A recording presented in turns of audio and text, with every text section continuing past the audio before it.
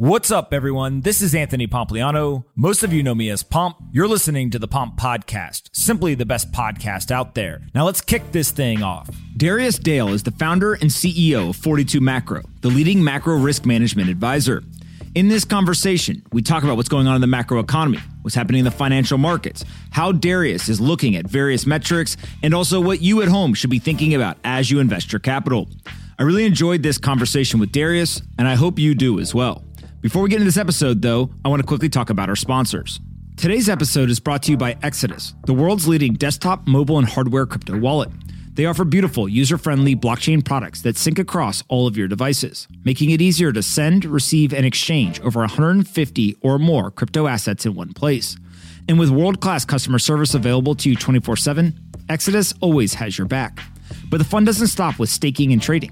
They recently launched a new NFT marketplace where you can buy and sell your favorite NFTs on the Solana network. By partnering with the popular NFT platform Magic Eden, they're offering the full Monty on verified collections, with more added every single day.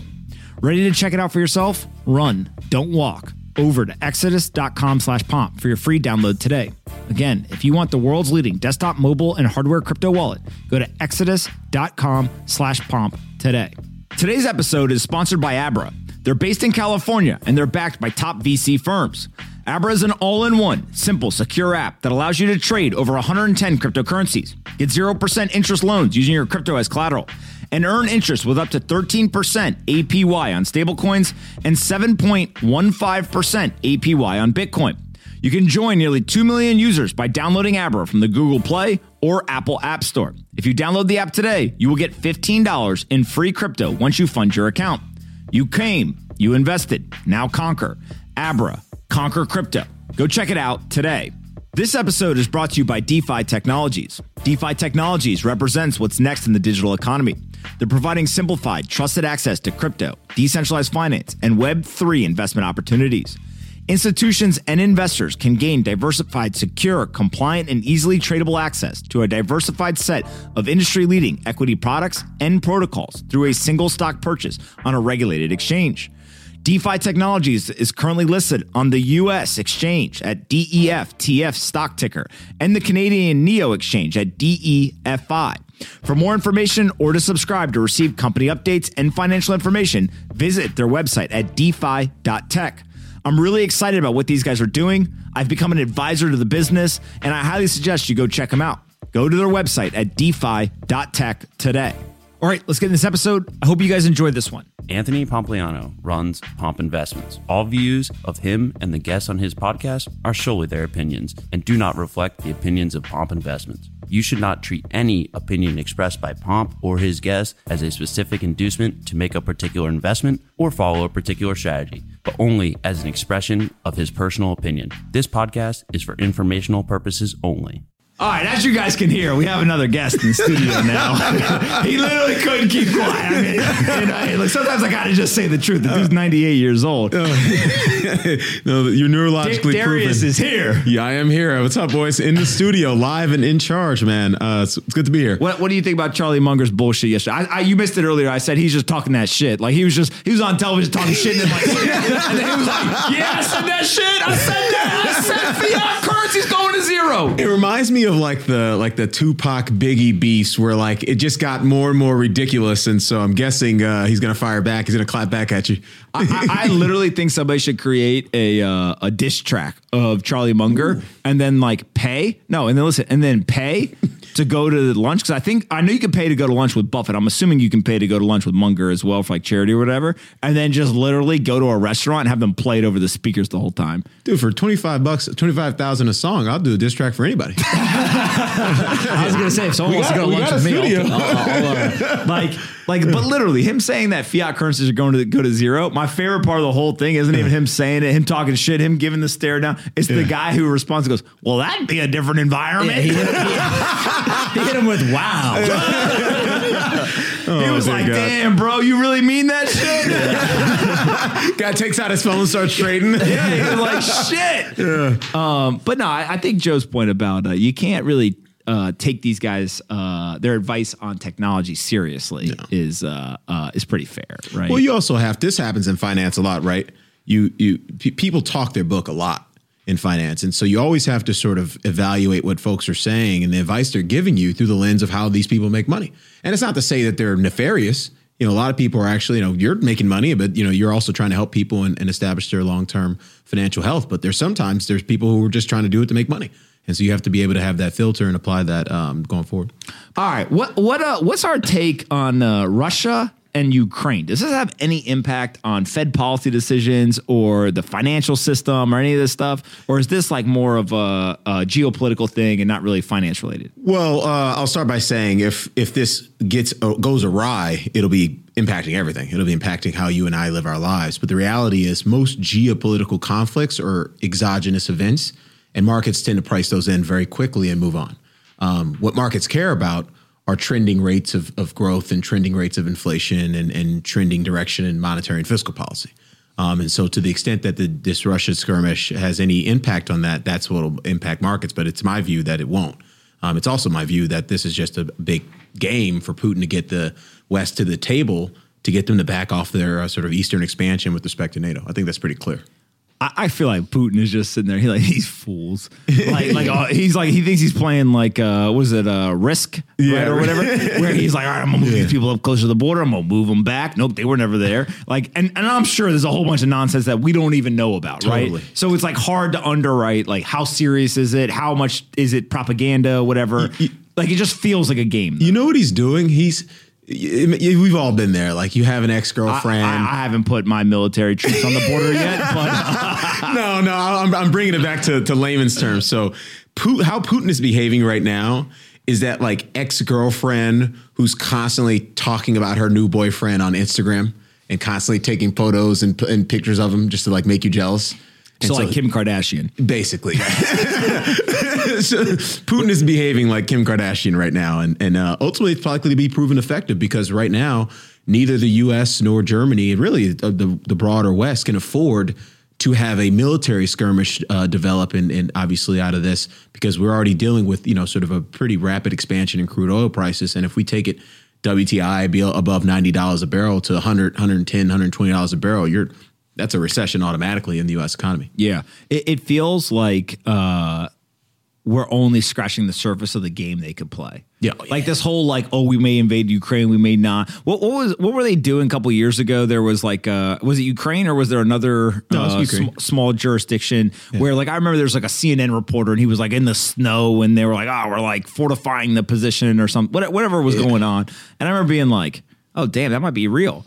And then like, if you actually think about over the last 5 years, Trump was in office. We almost went to war with Iran. Like World War III was popping on Twitter. Totally. And then he was tweeting Lil Rocket Man at North Korea. Right? Like it feels like this game gets played a lot. It does. But for some reason, I think that the Americans look at this and they're like, yo, Putin is a different thing here. What's going on? Did you ever read Red Notice? The book Bill Browder? No, I'm not. Talk to me about it. Oh, baby, you got to read it. It's not necessarily like a educational book, like you're going to learn about trading or investing or anything like that. It's more so, it's a true story. Mm-hmm. And Bill Browder was an American who, in the 80s, I believe, went to Russia. Yep. And he found that a lot of the companies were not exactly reporting accurate numbers. Mm. And so it looked like they were much smaller than they actually were. And it's unclear, at least from my reading of it, was it for taxation purposes? Was it to prevent the government from coming in and confiscating their assets or whatever? But he basically started to buy up stock in the companies. And then it'd be like, yo, they actually did 20 times more revenue than they said they did, right? And the stock prices would explode and he would make a killing. Yeah. So kind of like activist investor-esque, but he was just doing it in, Russia. It's actually interesting that the opposite. I read there's a book called Red Capitalism about China's financial sector, and it's basically the opposite of that, which is they've grossly exaggerated their size and might and sophistication of the financial sector. This is going back 10 years ago. I think the book came out in 2008 or 2009. Obviously, they've taken significant leaps forward in developing their capability since then, but it was sort of a kind of casting a bit of a doubt on what had become the only growth story in town, really throughout the early 2000s and into the early part of the 2010s. Yeah. So what happens with him, which is I don't know why some people downplay, some people overplay. There's probably a lot of nuance in there. Is that he ends up becoming wealthier and wealthier and wealthier and wealthier. And at one point, he's talking about everyone from Putin to other investors, et cetera. And he's just talking about them like, it's like, hey, you got a hedge fund, I got a hedge fund, right? like whatever. Yeah. But then there's like the consolidation of power, all this stuff. And so long story short is he literally gets to the point where he's scared for his safety and he leaves the country. And at some point, according to his, kind of telling of it, the government, the police, whatever, go to his lawyer's office, lawyer's Russian, and they basically confiscate documents. And, illegally, right? In terms of, they just walk in and they basically beat him up and take it. And they arrest him. Jeez. They end up killing his lawyer in the book. Sorry to ruin it for those who haven't read. But his lawyer's name was Sergei Moniskov, I think is how you say it. I may have it, or Magnitsky, I think is actually how you say it. And so people in the United States may have heard of the economic sanctions, the Magnitsky Act. And that's all because Bill Browder went to U.S. politicians and was like, hey, pay attention to this, and did all this work, got John McCain, a bunch of these politicians to actually go ahead and levy these sanctions. But what's crazy about the whole story is he now, still to this day, he writes in the book, like he goes into a restaurant, he goes in the kitchen and watches them make his food. Wow. Because he's so scared that whatever. And so Red Notice is like kind of like America's top 10 most wanted. But the Interpol has a Red Notice, which is like you're an international fugitive. And so at some point, Russia convinced Interpol to release a Red Notice on him. And then he's able to basically say, whoa, hold on a second here. Like that's in Fast and the Furious too. Is it? Oh my God. I think that's a true story as well. It's not to shift gears, but like to me, what you just described is one of the reasons I personally tend to be very anti, corporate tax evasion. And, because, it's one thing to run a business and obviously we're all trying to turn profits as business owners. But part of, operating in this wonderful country that we live in is understanding that there's a rule of law and there's, you don't have to worry about the government, beating you up and murdering you and taking documents and things of that nature. You don't have to worry about thugs, doing the same thing. And so ultimately, we're paying for that. We're paying for that with our military. We're paying for that, with our judicial system. We're paying for that with everything. And so ultimately, to me, I think when companies try to take their tax burdens to zero, yet they want to sell goods and services to American consumers on American soil, to me, I think that's very unpatriotic. Yeah. The other piece of this whole thing, it feels like, is there an argument that we ended the war in Afghanistan and like this is, hey, how do we create more economic growth? Yeah. Is like, where can we go to war next? Like, how much do you put weight into the like, war generates economic activity, economic growth, and therefore we're a country that, given debt to GDP and kind of all the challenges that we have to constantly be going to war with somebody? Yeah, so I would look at it from different lines. I generally agree with your sentiment in the sense that there is a underlying motive to constantly be engaged in military conflict. Now, this kind of military conflict, kinetic conflict, tends to be less valuable, certainly at this particular point in the time-space continuum. Right now, our military conflict is, and Dr. Pippa Malmgren is kind of the world authority on a lot of this, so I'm just parroting some of the things she said in recent publications. But we're having this big cyber warfare that's kind of going unnoticed, in mainstream media. And that's where a lot of the sort of development and spending that governments are doing with respect to military spending, that's where that's going. So it strikes me that the risk reward for getting into a kinetic skirmish, if you think about crude oil going from $90 a barrel to $120+ a barrel, to me, that's a poor trade. A better trade would just be to dump money into the CIA and ride around in submarines. So oil, what is it? $40 U.S. Producers become unprofitable. I think somewhere in that range. Yeah. So I mean that number changes, fluctuates with the price of energy prices, and so the last estimates are somewhere between $50-$60 a barrel. Now, as long as we stay above that at the current, they're making tons of money. They just don't want to drill. Yep. Yeah. And so when it goes to $100, $120, this is the whole argument of like. What was it, a couple of months ago, the U.S. Was talking about we might have to tap into our strategic reserves because Russia, Saudi Arabia, a number of other countries around the world were slowing down the pace at which they were producing oil. And that seemed to be also a geopolitical game that was going on. Exactly. Yeah, no, tapping into the strategic petroleum reserves is equivalent of peeing in the ocean. Like, we've all been there. I mean, you're not making a dent. It just feels like sometimes our solutions that get said, you're just like, by the way, I'm not an expert, right? So like, I don't know. Sure, like it sounds strategic. I know, right? Yeah. All right. So, and then what about the situation going on in Canada? Like we've been talking a bunch about this. What are your thoughts there? No, so you need to fill me on that. I tend not to concern myself with non-market moving events until they move the market. So I think that this is my view on it. The reason why we're so interested in it is years and years ago, one of the first really big inflection points for Bitcoin was WikiLeaks came under an absolute shitstorm, and a lot of financial organizations started to shut down their bank accounts, freeze payments, kind of all the financial censorship stuff that we now know that they can do and will do. Yep. And when they did that, WikiLeaks said, hey, well, we'll accept Bitcoin. Yeah. And I believe it's Satoshi. Let me make sure. I don't want to misquote here. But the quote that Satoshi had was, so Satoshi at some point said, WikiLeaks has kicked the hornet's nest and the swarm is headed towards us. Wow. And I believe that was one of the last things that Satoshi said. And it, from the analysis that people have kind of looked at, is it was not just WikiLeaks. It was just like Bitcoin's becoming too popular too quickly. It's not necessarily built for this. We're going to attract a lot of law enforcement and nation state, intelligence, et cetera. This may not be what we want to do. Yeah. Now, obviously, we've got to the point that we've gotten to, but that was the first like mainstream, hey, what is Bitcoin? Why is this important? What does this WikiLeaks think? Whatever. I feel like there's been many between then and now, but this is another massive one where people are like, wait a second. Whether you agree with the protesters or not, you're telling me that the banks can freeze the payments. You're telling me that the banks can confiscate the crowdfunding platforms can literally confiscate the money. Like, what is going on? So fill me in. What's the 20-second headline? So long story short is there's a couple of truckers that became a lot of truckers that became literally now a 70-kilometer long convoy, and they're blocking the major road where most of the trade 70 goes through. kilometers? They drove across Canada to Ottawa. Yeah, they filled the streets of Ottawa with trucks, and they're not moving. So they basically gridlocked the city.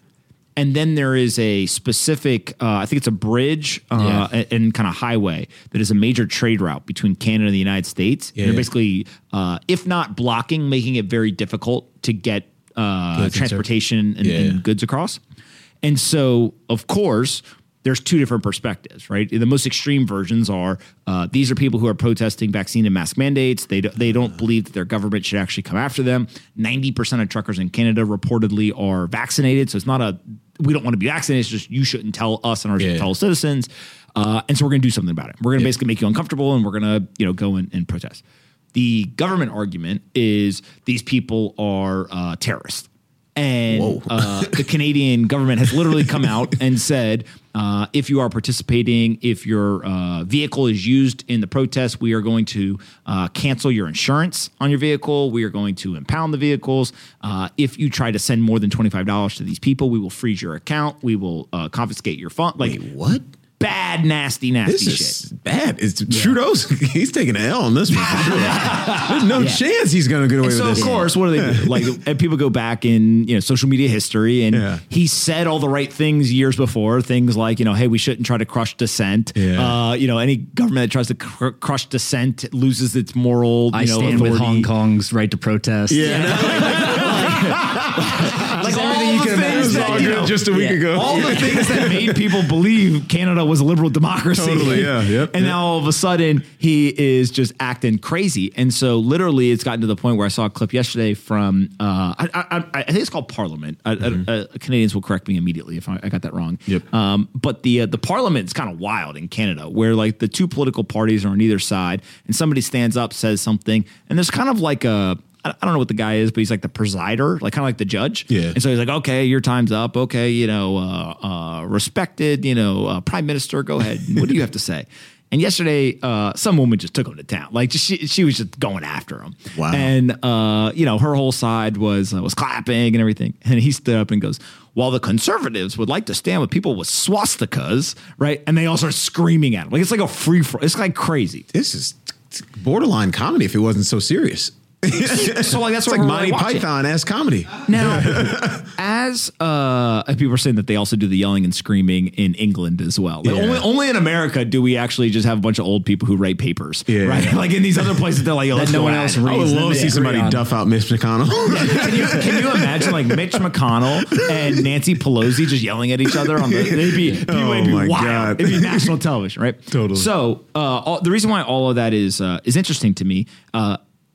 Is there's a freedom aspect to it that I think is important. But when we think about it from a business standpoint, we think about it from an investing standpoint. One is you have businesses that have been hurt already, right, by a lot of these mandates. Here in the United States, we saw tons and tons of businesses because of government lockdowns, et cetera, that couldn't make it, et cetera.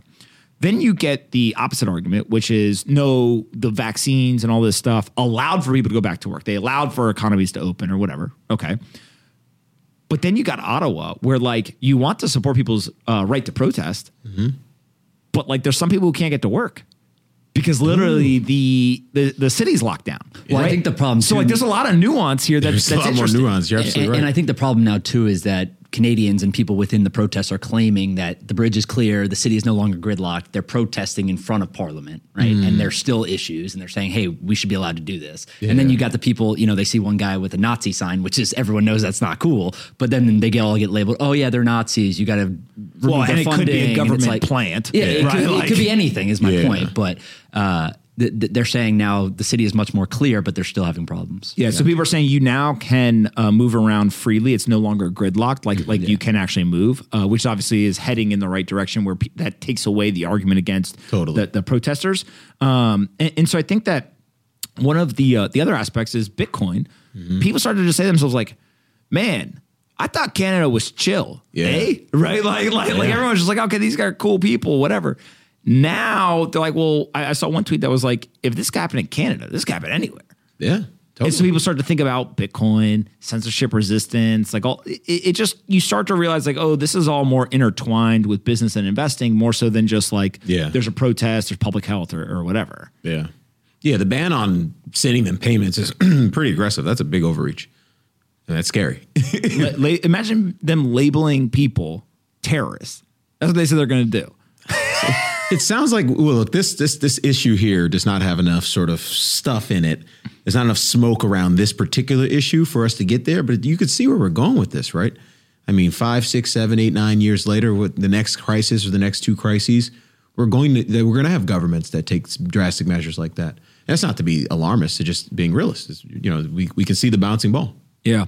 One of the other data points that recently came out, switching gears a little bit here, is U.S. citizens in a self-reported study have now said 24% of U.S. citizens say that they have a crypto account. Only 23% say that they have a savings account. So more people now say they have crypto than savings.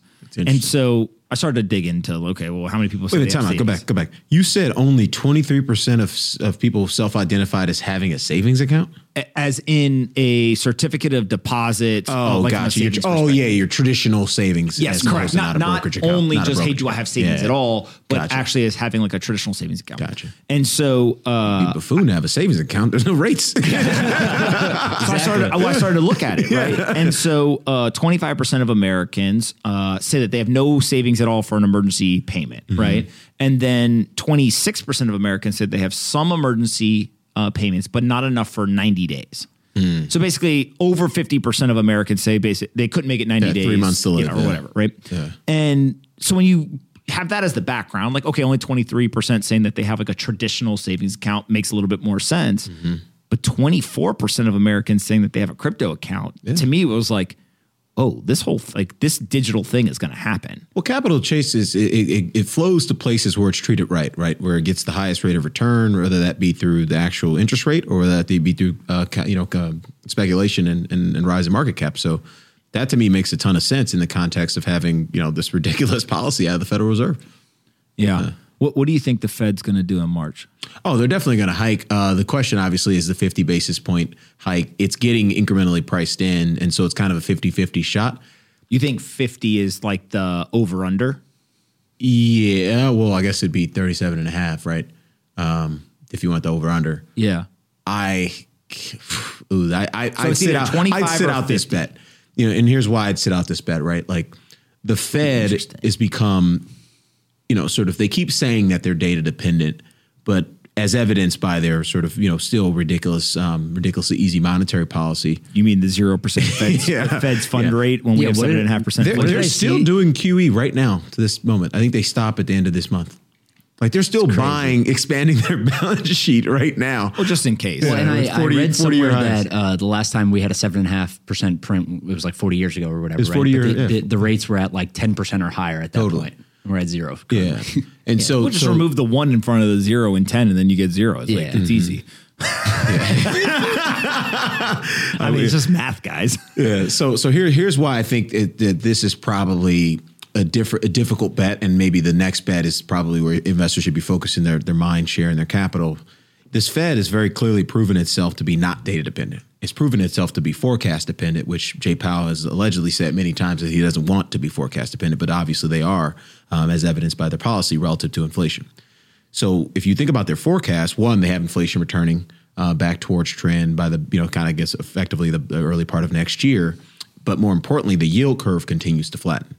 And I think the yield curve, just Jay Powell being the markets guy that he is, and Clarida, although he just left, kind of established that legacy in the Fed to really be focused on markets. The yield curve is telling the Fed and telling all of us investors that the economy is going to slow down, and perhaps materially so. And so to me, I think the Fed might get spooked by that and say, hey, let's not do too much too fast. Let's just do what the markets want us to do, which is get going on tightening. Let's not try to spook or shock or surprise the markets, because we are starting to get signals that, we're going to be effective at whatever we do in terms of slowing the economy down. Yeah. And so if we get 25 or 50 basis points, like at this point, do you think that either one of those surprises people? No. And here's why. So one thing we look at, we track interest rate markets and what they price in, various tenors in terms of Fed policy. The markets have not repriced higher in terms of what they think the Fed funds rate is going to get to in this tightening cycle. All that's happened since October, since November, really, is that we've pulled forward more hikes from the future into today. And so if you look at one thing we track regularly, our overnight index swap forwards, those are just swap contracts on the Fed funds rate. And so, where those forwards are pricing, they're starting to invert around 18 to 18 months, anywhere between 18 months and 2 years. The curve is actually inverted, which implies the market expects the Fed to be cutting rates at that moment in time, or starting to cut rates at that moment in time. And so you think, okay, where will we be 18 months from now? Middle of next year, sometime mid to late next year. That's effectively saying the Fed is responding to a recession, right? Why would the Fed be cutting rates?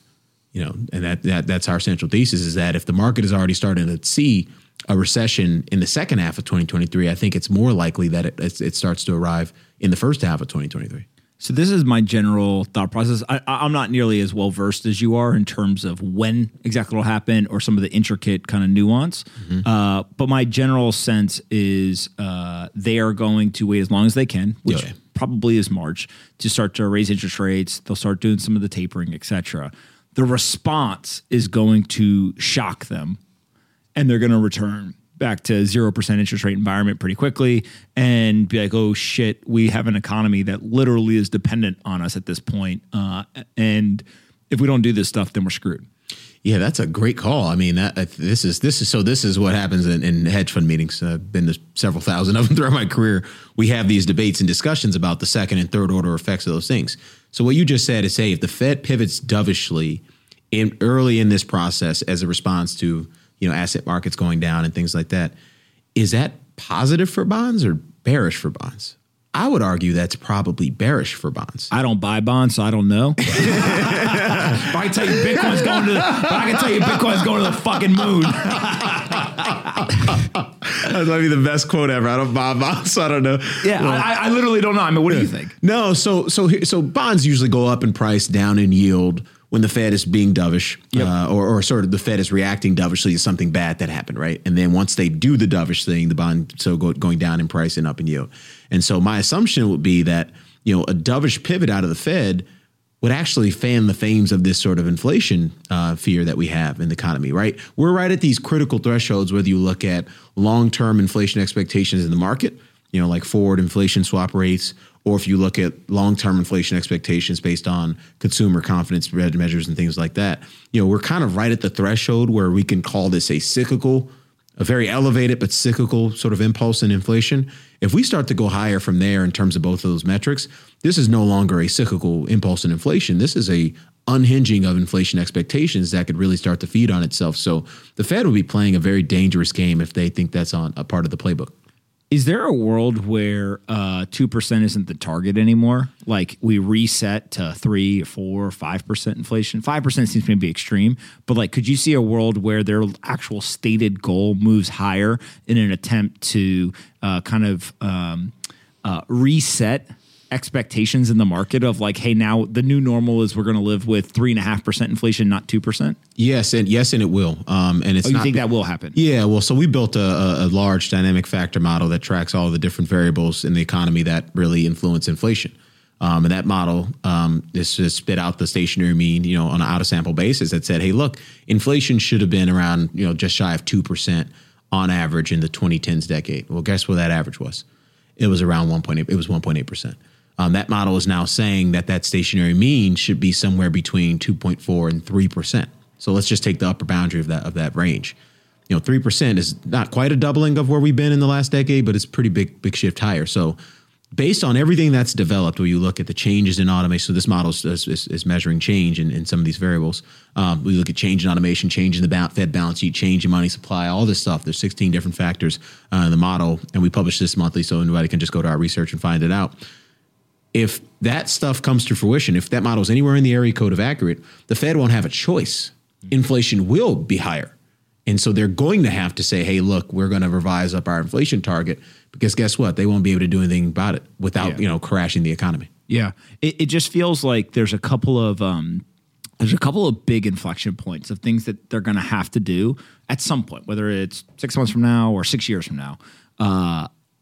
That folks who understand some of the nuance and intricacies are like, oh shit, they're going to have to do that. The Bitcoin community is like, that's going to be a validation. Like, yep, we told you. Oh yeah. But even though people see that coming, like the day they're like, okay, we are officially going to move our inflation target from 2% to 3%, I feel like people go fucking crazy on the internet. Yeah, right? no. People are like, yo, what? Yeah, that's what I was going to ask. 50%? What do you guys think the impact of that is? Well, like downstream? it starts with what causes them to do that. Is it a depression or is it an inflationary episode, right? Is it them capitulating and saying, look, man, we can't keep inflation under control? Or is it them saying, you know, it could be something like where we're headed today, which is we only did a little bit of tightening, but we wind up in recession anyway. And so the reality is they might actually have to in order to allow the economy to grow in this particular decade where there will be more inflation, they almost have to allow their inflation mandate to be higher, because if they keep reacting to a lower mandate, they're going to be tightening sooner and faster and more than the economy can allow at various intervals. Yeah. So, somebody is saying, I don't know if this is true or not, you might know, the stated goal already changed. The Fed said 2% average. Oh, yeah. No, I'm saying beyond that. Yeah. Like saying right now it went from 2 to or cap of 2 to an average around 2. I'm saying it could go to an average around 3. Yeah. So that's what I'm talking about as well. But I think that what the idea of a cap of 2 to an average of 2, there's a lot of methodological. Well, they could also just keep changing the CPI calculation, right? Yeah. Well, exactly. Yeah. They're just going to keep messing with all the numbers and doing all this stuff. And so I keep coming back to, like, somebody asked me recently, so what do I actually think inflation is?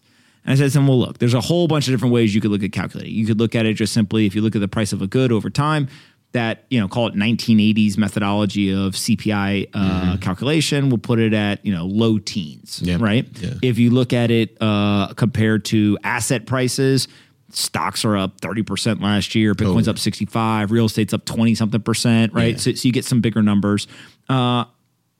But regardless of how you look at it, I think everyone's like, it's not 7.5. I think that's pretty widely accepted. Yeah. In a world where inflation expectations come back down, so let's say sub 5%, I don't know if it's 2, 3, 4, whatever it is. Mm-hmm. If asset prices continue to go up at an incredible rate, I actually wonder if the market just starts to say, look, like, who cares about what your inflation number is? The only number I care about is the asset price inflation. Yeah. Because that's ultimately going to be what affects my portfolio. But also, it's the clearest signal that I have against your manipulated data that continues to change. Like, I have no ability to continue to calculate percent changes because underlying the basket's changing, the goods are changing, the methodology is changing. And so, like, well, just how much does the house cost today? How much does it go next year and the next year? And like, that's now my inflation measurement. Whether it's better or not, it just gives me confidence Totally. that I can use that. And this is why we focus on rate of change in our research. Rate of change is statistical fact. It's not methodological driven. It doesn't, it's not going to be influenced by whether or not the Fed is or the government or BLS is making, cosmetic changes to the methodology at any given interval, right? Like a positive impulse or, 1 or 2 standard deviation impulse relative to the trend is a fact. That's a mathematical fact. And this is why, again, our research anchors on that, because again, we don't want to get into too many of these debates because I think you're going to miss out on a lot of alpha and beta along the way. It's not to say that these debates aren't good. I just think, at various times where, I think today is a great example where, in our opinion, we're nearing the peak of the inflation sine curve. Now, I don't think 7.5 is the right number. It's probably 15, but we're peaking at 15 and heading back down to some number else that's lower than 15. And so to me, what I care about is the 15 to 10 or the 7.5 in realized terms to 4. That's all that matters. All right. We got time for one more thing. And then we've got David Mercer who's going to join. Election season is on the horizon. Oh, gee, it's already here probably. How much of the Fed is independent is true, and how much of, oh shit, we got to get inflation down, we got to get kind of everything under control going into the election is being politically driven versus monetary policy needs? Well, there's 2 answers to that question, right? So the first answer is, are they officially or even unofficially being politically motivated? Probably not. Right. I mean, there are, for the most part, they don't have any real recourse for anybody to punish them if they don't do what they want. Right. We saw this with Trump and Powell in 2018, 2019. You mean when the president was tweeting about our currency? Tweeting he's an idiot and all that stuff. Yeah. But I do believe these are human beings and they have their own political biases and they have their own theories on how the world works and how business should be operating and how the economy should be supporting that through policy. And so, you think about a guy like Powell who probably leans Republican, probably leans a little more free markets, versus someone like a Yellen who probably leans a little bit more Democrat, a little bit more hands-on as it relates to, affecting economic outcomes. And so I think you have to understand that these are all humans and it's less about the political pressure that they're getting from the White House or DC. It's just really more about their belief system. Yeah, it's interesting because I do wonder, would it be better off with, let's say, Powell's position, right, as the chairman, being an elected position or an appointed position? And the appointed position, I think the reason being that, like, do we really want our central bankers, like, campaigning, right? Like, that'd be kind of weird. Yeah. At the same time, to your point, who holds them accountable? Like, if we have high inflation for 2 more years, who fires them? Like, I guess the president could fire them mid-term, right? Replace them and bring somebody else in. But that would be highly irregular and might cause more fear than, not. So, like, it's almost like it's an unaccountable position other than every couple of years, and you're only accountable to the president. This goes back to everything I keep saying about the Fed. It's preposterous that people sit around a room and determine the price and quantity of money. We have the ability, either through blockchain or other, traditional technologies, to vote this in or to do a better solution than just having a bunch of elected or unelected officials determine that. So to me, I think there's a better solution regardless. What do you think? I agree. I think we're going to look back in decades from now and laugh. Out loud. Yeah, that people were sitting in a room. There's a guy getting read at a press conference talking about the price and quantity of money that he was going to infect. Like, that's preposterous. Yeah. Well, if you remember that they were day trading at the same time. Oh, Christ. No comment. Next question. I still just don't understand how that wasn't a bigger story. Yeah. Well, you know, the Fed, it's a 3-letter organization. Yeah. Again, another scam. we talked earlier about the IOC, the International Olympic Committee, Yeah. and they basically screwed over this young snowboarder. She had a Prada snowboard, and it was cool for one competition, and they made her cover it up, like color over it, but it's the bottom of the board, and so she ended up, something went wrong, she got hurt. And she was like, well, yeah, you guys made me put something on the bottom of my board, right, or whatever. And they were like, well, that's not like that's like not a real brand that does sports sponsorship. They claim they're not predominantly a sporting goods company. She's like, well, who cares? Yeah. Right? Like, yeah, I would do. My school would probably be Gucci or something, you know? well, the real counterpoint was that they allowed a Russian athlete who tested positive for a banned substance to continue to compete. Oh, well. And everyone was like, well, that's kind of two different issues that shouldn't be in My the same favorite was conversation. Sha'Carri Richardson. She tweeted, she was like, can someone please explain to me what's going on here? I was like, damn, I respect the hell out of that lady. Man. So I was like, damn, all I did was get high. Y'all fucking know. She's like making her heart get more blood. It's a double entendre troll. Yeah, just like, can someone please explain this to me? Oh, man, that's good. So, all right. fellas. Before we let you go, what's your thoughts on Miami so far? Oh, love it, man. It's expensive as all hell down here, but I assume that's just a function of the inflation that we're all dealing with. I do think that Miami was just named the most expensive. Let me pull it up. Miami just overtook New York and LA and the Bay Area as the nation's most unaffordable housing market. It makes a ton of sense. I got a bunch of buddies down here who's saying their landlords are pushing through rental increases off schedule, like not when the lease was up. Have you even heard of that? Oh, wow. Down here, I haven't heard about that in other places. Like, basically, like threatening, like, hey, when your lease is up, if you don't take this increase now, we're not going to renew you. You know, like basically, you. So like midway through the lease. Midway through the lease, yeah. Like I've even heard of that. So I mean, clearly there's Damn, Miami landlords are gangsters. Well, I mean, look around, man. Like this telecommuting thing. If it sticks, and I think it's going to stick, like why in the hell would you live in New York? Yeah. Why in the hell would you live in There's good parts of San Francisco, but you know, there's obviously not great parts as well. Like there's going to be a great mass migration that is not just, you know, a pandemic thing. It's going to last for years and potentially a generation. Myself and multiple friends I talked about on here before, they saw 20-25% increases in rent when the leases came up. So I'm sure a lot of landlords like, damn, I ain't waiting 6 months to do that. Yeah, totally, right? totally. I'm going to do that. The other thing, real quick, hold on. Sounds like I should start, hitting up my landlord. How you doing, man? Like a tray of pastries every morning. Like Marcus' birthday on the calendar. So here's one more thing very quickly is a friend in New York sent me their energy bill, their electricity bill. And previously it was $54, $55, right? The last one was $243. Come on.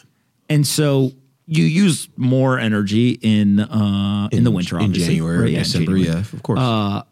And so forget about how much. Actually, you actually use it the most in the summertime for AC. Yeah, I was going to say for AC. Summertime, yeah. So they used to pay 6.68 cents per kilowatt hour. So 6.5 cents, give or take. Mm-hmm. Now they're paying 19. It's a tripling. God, come on. So like when stuff like that goes on, by the way, like that's not just a New York thing. That's going to happen across the country in a lot of areas, whatever. But like when stuff like that is happening, people also say like, hey, where else can I go so that I can... I say recession and crash on a near daily basis now, and I didn't have the confidence to say that maybe 3 or 4 weeks ago, but everything I've heard in the last 3 or 4 weeks in terms of data, consumer confidence metrics, statistics like that, like tripling of people's, utilities and all this stuff. Like, man, like this is how you squeeze the hell out of the U.S. consumer. And there's a lot of people out there hurting. Wages are up a lot, but they're still not keeping pace with inflation. And so people's standard of living is going down, and their ability and or willingness to take on discretionary consumption is likely to continue to wane as we go throughout this year. So a lot of economists are going to be very disappointed with some very aggressive growth expectations this year if this keeps up. I could not agree more.